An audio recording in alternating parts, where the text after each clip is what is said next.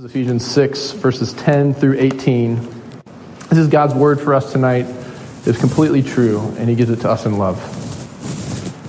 Finally, Paul writes, be strong in the Lord and in the strength of his might. Put on the whole armor of God, that you may be able to stand against the schemes of the devil. For we do not wrestle against flesh and blood, but against the rulers, against the authorities, against the cosmic powers over this present darkness, against the spiritual forces of evil in the heavenly places. Therefore, take up the whole armor of God, that you may be able to withstand in the evil day, and having done all, to stand firm. Stand, therefore, having fastened on the belt of truth, having put on the breastplate of righteousness, and as shoes for your feet, having put on the readiness given by the gospel of peace. In all circumstances, take up the shield of faith, with which you can extinguish all the flaming darts of the evil one, and take the helmet of salvation and the sword of the Spirit, which is the word of God, praying at all times in the Spirit, with all prayer and supplication. This is the word of the Lord. So tonight we're going to talk about the devil and Satan. And I know this is, we don't like talking about this stuff, right? Like this is not a topic that we regularly engage in any sort of meaningful way in the West. If we were in Asia or Africa or Latin America, those are areas of the world where people, like spiritual warfare is something that people acknowledge, and it helps them to make sense of reality that there is spiritual good that was waging war against spiritual evil. Like this is part of how they make sense of reality. It's not strange to them. It's not unusual to them. But here in the West, right, we find this to be a foreign concept. Like spiritual evil warfare, the idea that there is a devil, like at best we have caricatures of this in our mind. It's this foreign concept for us.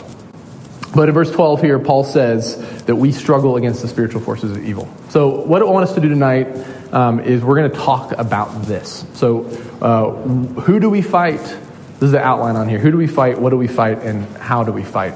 And tonight I'm relying heavily on some of Pastor Tim Keller's teaching on this subject, because as I was studying, I found that what he had to say about this was so helpful that I wanted to share a lot of it with you guys. So first, who do we fight? Verse 12, he says, we struggle against the spiritual forces of evil. There's a scholar at Columbia named Andrew Delbanco, and he wrote a book in 1995 called The Death of Satan. And so he starts his book, he says, I am a secular liberal. So he starts with that, saying he's a secular liberal. But in the first line of the book, this is what he says. A gulf has opened in our culture between the visibility of evil and the intellectual resources to cope with it. He goes on to say, we have jettisoned in the West the idea of cosmic evil or transcendent evil or supernatural evil. We don't believe in that. In fact, we don't even like to use the word evil when we're making sense of reality. That word is uncomfortable for us. And the reason that we don't like it is because it implies value judgments and moral absolutes. So instead we use medical terms. We call things dysfunctions and pathologies, rather than use the moral terminology, good and evil. And Delbanco writes that as the 20th century went on, it became harder and harder to say that holocausts and ethnic cleansings and serial killing was just bad psychology and bad sociological adjustment. And the result is that we do not have the intellectual resources to cope with real evil. Has anyone in here seen the movie The Silence of the Lambs? Or y'all familiar with the story? So Delbanco actually talks about this one scene in the movie in his book. And the movie has two central characters. There's Hannibal Lecter, who is a serial killer and cannibal. And then there is a young policewoman named Officer Starling, and she's the one who's working his case. And so Delbanco in his book references this scene when Officer Starling goes in to meet Hannibal Lecter for the first time. And she goes to visit his cell. And she's looking at him through the glass, and she's hearing about what he's done, the horrific things that he's done. And this is what she says. She says, what's happened to him to make him so twisted? What happened to him that he could be so cruel? And Lecter hears her, and he begins to speak. And this is what he says. He says, nothing happened to me, Officer Starling. I happened. You cannot reduce me to a set of influences. You have given up good and evil for behaviorism, Officer Starling. You've got everyone in moral dignity pants. Nothing is ever anybody's fault. Look at me. Can you stand to say I'm evil? And Del Blanco, who's quoting this, says that modern people in the modern West, cannot answer the monster's question. Can you say that I'm evil? And he's right. We can't say this. We can't answer this. I mean, like, even just watching the way that we cope with horrific things we see, like the way that, as a culture, we're responding to what happened in New Zealand, this horrible filmed massacre in New Zealand on Friday, grappling with the evil. We lack the language, the moral language as a culture to deal with this. And he says that we don't know, Del Blanco says in the West, we don't know how to make sense of the depth and the pervasiveness of evil. But the Bible doesn't have this problem, because the Bible says that evil has a source. Evil came from the free will of two races of beings that God created, angels and humans. So some of the angels fell from heaven by exercising their free will and turning away from God. And these fallen angels, the Bible calls the devil and his demons. And these are personal, supernatural beings. And then on the other hand, we have the human race. And we turned. And we have evil in our hearts, deep in our soul. And therefore, this is what Christianity says. It says that psychological and sociological factors don't create evil. Yes, psychological and sociological factors can aggravate and they can shape our self-centeredness, our self-absorption, our blindness, our self-delusion. But the evil is in our hearts, all of us. And aggravated by the devil, it makes the world the way it is. There is a devil and there are demons, and you need to hear that. And I'm sure some of you have real trouble with that idea. Like, just hearing me say that is difficult, believing that there's a personal devil. So I just want to suggest 4 things to you. This is from Tim Keller. He says this. First, if you struggle with believing about the devil, please consider that perhaps you're being simplistic. Right, Wake students, you all want to be sophisticated and nuanced, not crude or unsophisticated. Is it possible that perhaps by not realizing the multidimensionality and the spiritual dimension to human evil, is it possible that you are being simplistic and you are being naive? That it's not the people who believe in the devil and the demon who are naive, but it's actually you. Second, if you struggle with believing in a personal devil, you might actually be culturally narrow. While Western people have white Western people have a lot of trouble believing in the devil. But that's not true of most people in the world. In Africa and Latin America and Asia, lots of places they have no trouble believing in spirits and demons and things like that. And they have wisdom too, right? So are you really going to look down at all of those cultures that tell what they tell you about this? To paraphrase Shakespeare, there are more things in heaven and earth than are dreamt of in your psychologies and sociologies. And third, if you struggle with believing in a personal devil, ask you this, do you believe in God? And if you say, oh yeah, of course I believe in God, then isn't it a little inconsistent if you believe in good personal supernatural beings and not in evil personal supernatural beings? Do you see the inconsistency there?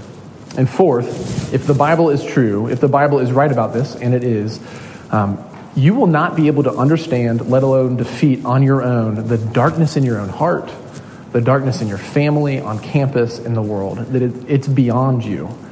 We are in over our heads if we are alone in this. It takes more than psychology and sociology. So that is who we fight. So second, what do we fight? In verse 11, Paul says that we fight the schemes of the devil. And this word schemes is a word that means strategies. Addressing another church in 2 Corinthians 2, Paul says, do not be unaware of the devil's devices. So what are the devil's devices? What are his schemes? I just want to name 2 errors and 2 strategies that we must fight.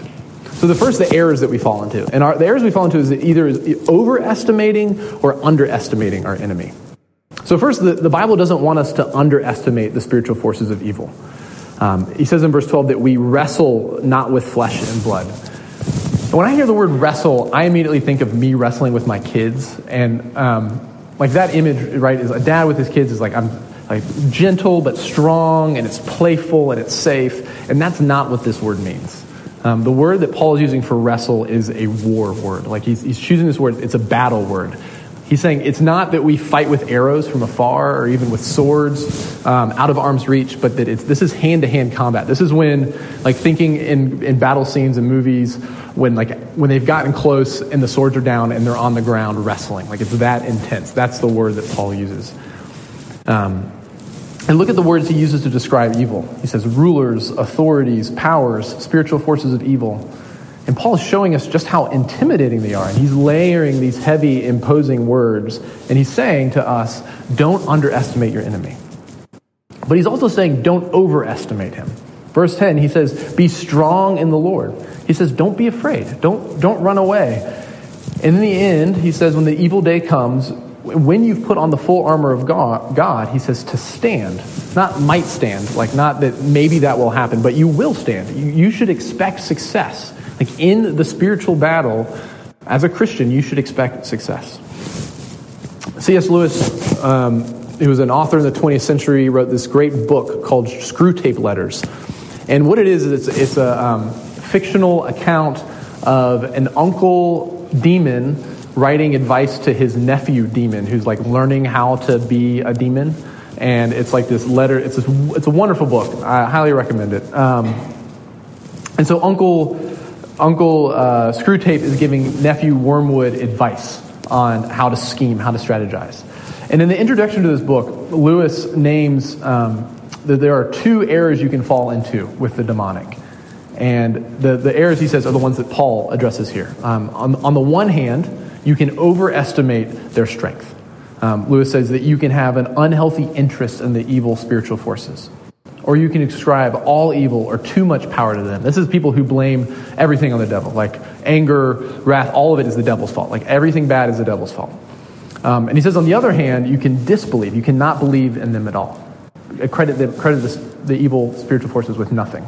So there's superstition, which is overbelief, and then substition or underbelief.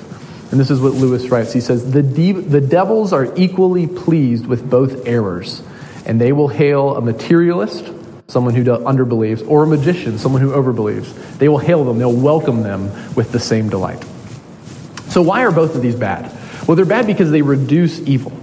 And the key to fighting evil successfully is having a nuanced and complexified understanding of it. See, if you say that everything is the devil or nothing is the devil, then you reduce things to this simplistic understanding of why things go wrong. So that's understanding the errors, and second, the strategies. So what are these strategies? What are the other translations say the wiles of the devil? What are the schemes of the devil? Well, the word devil is the Greek word here we have translated is this word diablos, or where we get the word diabolical. And it's a noun form of the verb that means to lie or to slander. And this is how he works. He tells lies. And there's two types of lies that he tells us. There's two types of lies that he tells us. Here's the thing. In the West, we don't think the devil's ever involved unless we've got the image someone's head is spinning around and they're turning green and vomiting, right? That's when now the devil's in it. Like we know that's when he's around. But the main way that he works is that he is a liar. The word devil means liar. There's a guy named John White who's a Christian counselor, and this is the illustration he uses to talk about how the devil works. He says, if you take a piano and you open the top and you sing into it, whatever note your voice is attuned to, whatever string your voice is attuned to. Most of us don't have perfect pitch, so we actually don't know what note we're singing. But you sing into it. You can find out. You can find out what pitch you're singing. If you open the top of the piano and you sing into it, the note that you're singing will vibrate. That string will vibrate. You haven't even touched it, but it will vibrate to your voice. And that's what the devil does. He hums into our hearts. Right? He doesn't make good people bad, but he makes flawed people worse. He plays on what's already inside of us. He opens the top and he sings into our hearts. He stirs it up. He hums into our hearts. He aggravates what's already in you. He lies about what's already in you. And this is the reason why earlier when we read Ephesians 4, when Paul says to not let the sun go down on your anger, and says don't give the devil that type of foothold. It's because anger, like if the devil humming into anger, turns anger into bitterness, right? And bitterness poisons us. That he takes what's already there and he amplifies it. So here are the two ways that he lies, the things he says to us. Now, he doesn't literally speak to us, but he works with the self-talk. The stuff that we get stuck in our head, the things that we say to ourselves, that's what he works with. And he vibrates our heartstrings. So how does he lie to us? Well, two basic categories, two basic ways he does this in the Bible are temptation and accusation. So temptation. He gets you to have too high of a view of yourself so that you go and do things that you shouldn't. He gets you to have too high of a view of yourself so you go and do things you shouldn't. And the second is accusation. He gets you to have too low and a self-hating view of yourself. He accuses you so that you go and do things that you shouldn't. And he does both ways. So what is he doing? So in temptation, Satan is hiding God's holiness from you. He's hiding how much God hates sin. And he's playing up God's love. And with accusation, he's doing the opposite. He's hiding God's love from you, and he's playing up. He's hiding the riches of God's grace from you, and he's playing up God's holiness and God's wrath on sin. So how does this work exactly? Well, temptation and accusation are the lies which Satan uses to move us to do things that are wrong. If you have a too high view of yourself or too low a view of yourself, he lies to you, and he tells you that God is love without holiness, or he lies to you, tell you that God is holiness without love. There was a 17th century pastor, a great pastor named Thomas Brooks, and he wrote a book called Precious Remedies Against Satan's Devices. Sounds like a 17th century book. And in this book, he categorizes 70 devices that Satan uses against us. It's a fascinating book. You can get a free ebook. I highly recommend it. It's 70. It's long. It's fascinating. So, Precious Remedies Against Satan's Devices. And I've pulled a few out that I want to share with you what he talks about. So what he does is he gives the device and then he gives the remedy for it. So how does Satan tempt us? Here are 5 ways that Brooks talks about it. One of the things he does is he shows you the bait and he hides the hook. So Satan gets you to look at short-term pleasures and he hides from you the long-term miseries. Right? This is the voice. Just do it. It'll feel good. You won't regret it this time. Second, he gets you to rationalize sin as virtue. This is when we say things like, well, I'm not greedy, I'm just thrifty. Or I'm not nosy, I'm just concerned. I'm not an alcoholic, I just enjoy a good party. I'm not filled with lust, I just appreciate beauty. Third, he tempts us by overstressing the mercy of God. So this is when we say to ourselves, just go ahead and do it. God will forgive you. That's his job. Fourth, he shows Christians how many bad people seem to have great lives. Right? I might as well do the thing because playing by the rules doesn't seem to be paying off. Like, look at them over there. Their lives are great, and they're not playing by the rules. And then fifth, by getting you to compare one part of your life to another. So, like, my life is good over here, so I'm allowed to do this over here. And the extreme version of this is mafia hitmen. Like, their line of thought is, I'm good to my mother, so I can kill people. Like, that's how they actually work. So that's temptation. Now accusation. Here's four of his devices for accusation. One is that he causes us to look more at our sin than at our Savior. This is like when we beat ourselves up for how bad we are. And the remedy that he gives is that for every one look at your sin, you need to take 5 looks at your Savior. But the devil doesn't want you to do that. He wants you to be focused in on yourself. Second, causing people to obsess over past sins that they have done, damage that they have done that can't be undone. So causing us to, the stuff that's been forgiven, but to continue to dwell in it. Third, he accuses us by making Christians think that troubles they've gone through must be punishments. Like, I've experienced this suffering or this trouble, God must be mad at me. And fourth, he makes people think that their inner struggles and feelings they have are things that Christians can't possibly feel. So because of what goes on in my head, because of what I feel, I can't be a Christian because of what I struggle with. These are all ways that Satan accuses us.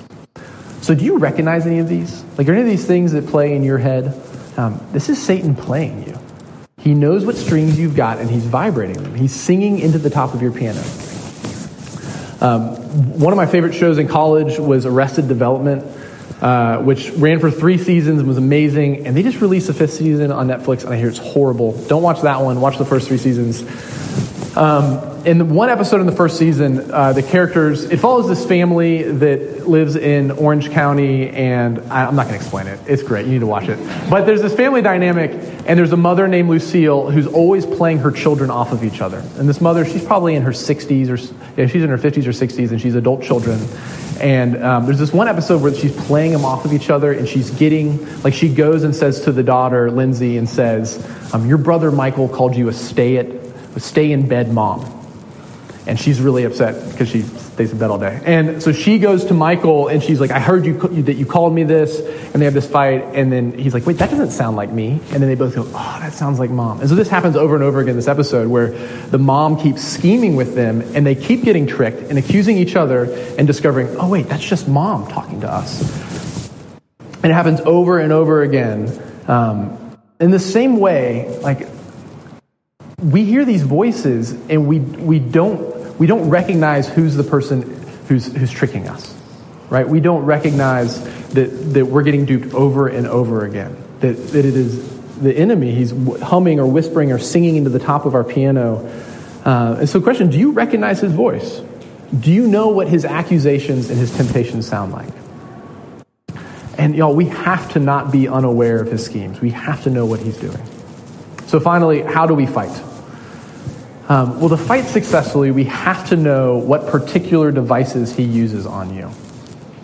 And his devices are the things that you say to your heart on the way to doing something wrong. And he's sneaky. These are schemes. Like when you identify the ways that he accuses and tempts you, he'll stop using those devices and start using others.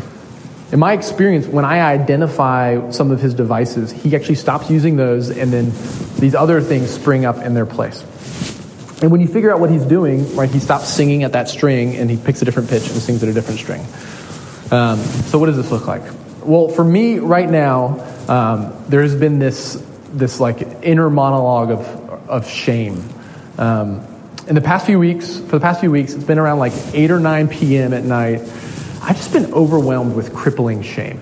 And it just hits me, and I start wallowing in it. And I wasn't diagnosing it. I was just letting it like just consume me. And shame is this voice that just tells you that you're not good enough. Like you're not good enough. You're not enough. And once I started, and so with that, I just thought it was horrible. I was doing everything wrong. Like, I was fine in the morning, but at night I was just a disaster. And so I started investigating it. Like, what is this voice? What is it? What do I feel shame for? And what I discovered was that I felt shame for the fact that I couldn't control things that are out of my control. So, for example, like this wasn't one of the things, but it'd be like, it rains it just rained like every Friday since October. And this shame was telling me, like, John, it's rained every Friday since October, and you can't do anything about it. So you're not good enough. Like, isn't that ridiculous? Like, that's silly. We're like, of course you can't do anything about it. But the way that the voice spoke to me was that it was my own voice, not the voice. My voice. The way that I was speaking to myself, the way that I was being lied to, and like the deception was that I totally believed it. I totally listened to it and believed it. And Satan has been playing me with that. And now that I know what he's up to, like now that I've diagnosed it and I see it, and I've talked about it to Mary Clark and some friends, and he's not doing it anymore. Like, that voice is gone. And I don't know what's next, but something's next. Don't know what it is yet. So the question is, do you know what he's using on you? Like, what is the accusation or the temptation that continues to play on your mind? Do you know what devices he's using on you? I mean, he knows what your strings are. Do you know what your strings are? So how do we fight? How do we fight him? Well, Paul says here to put on the full armor of God. And he gives us this list, this representative list of things to put on: truth, righteousness, peace, faith, salvation, and the word of God. And he contrasts that with the schemes of the devil. And none of these 6 things are things that we do. This isn't like a plan or a program. This isn't a skill set that we perfect. It's not a plan you can achieve. They're all gifts. These are things that can be received. And this is because of the armor of God is the gospel. And what Paul's doing by connecting them to a piece of military equipment, he's reinforcing that we are in a battle, that we are in danger, and we're actually wrestling with the devil and his demons. So he gives these 6 military metaphors: the belt, the breastplate, the shoes, the shield, the helmet, the sword. And he's doing this to give us an imagination for what's actually going on in the world. Like, this is a picture of reality, and he's helping us have an imagination of this is what is given to us in the gospel. The gospel is the armor. The full armor of God is the gospel. I mean, think through this with me. What are the 2 things that Satan does? He tempts and he accuses. Temptation, which is minimizing holiness and overblowing God's love so that you think too highly of yourself and you do things you shouldn't do, and you think everything's going to be okay, and it's a disaster. Then accusation is overblowing God's holiness and minimizing God's love so that you have too low of a view of yourself and you hate yourself.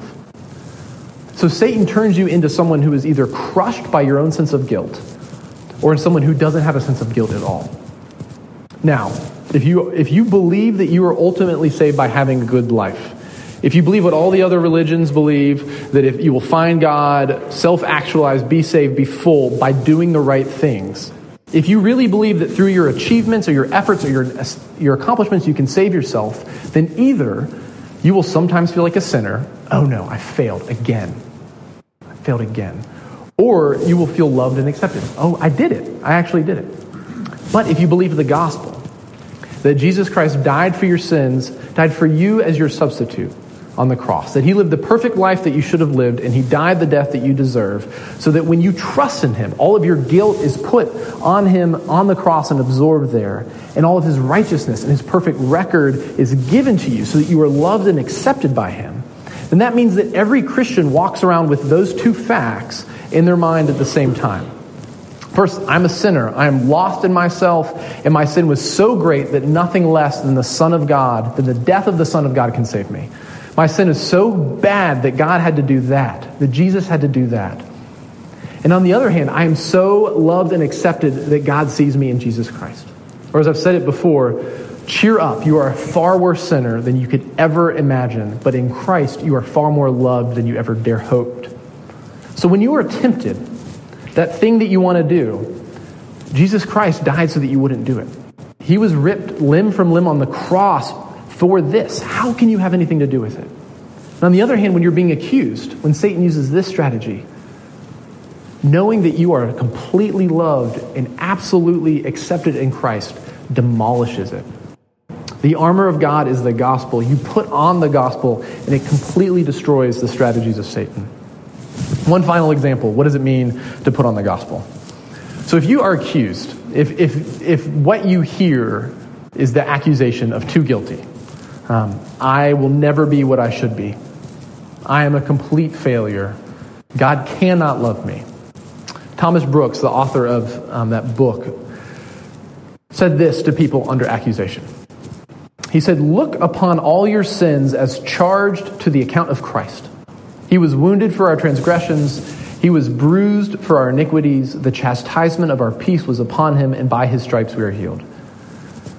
Brooks writes, "You know the wife who said to the bill collector, 'If you owe anything, go to my husband. So may the believer go to justice or to the devil. If I owe you anything, go to my Christ, who has underwritten me fully. I must not sit down discouraged under the fear of those debts which Christ has fully satisfied.' The remedy against the accusation is to solemnly consider that believers must repent for being discouraged by their sin. Believers must repent for being discouraged by their sin. It springs from the refusal to accept the freeness and fullness and everlastingness of God's love, and from the refusal of the power, glories, sufficiency, and efficacy of the sufferings of the Lord Jesus Christ, and from the refusal of the worth, glory, fullness, largeness, and completeness of the righteousness of Christ given to you by faith. God did not give a believer a new heart for it to be rent and torn in pieces by discouragement." So what is that? That is putting on the full armor of God. And Paul says, now stand. So do you know how to do this? Do you know how to put on this armor? How to handle the things that are being thrown at you? Because we wrestle not with flesh and blood, and with the gospel we can stand. Let's pray. Father, thank you that you give us your word, and I pray for my friends tonight. Lord, I confess that we don't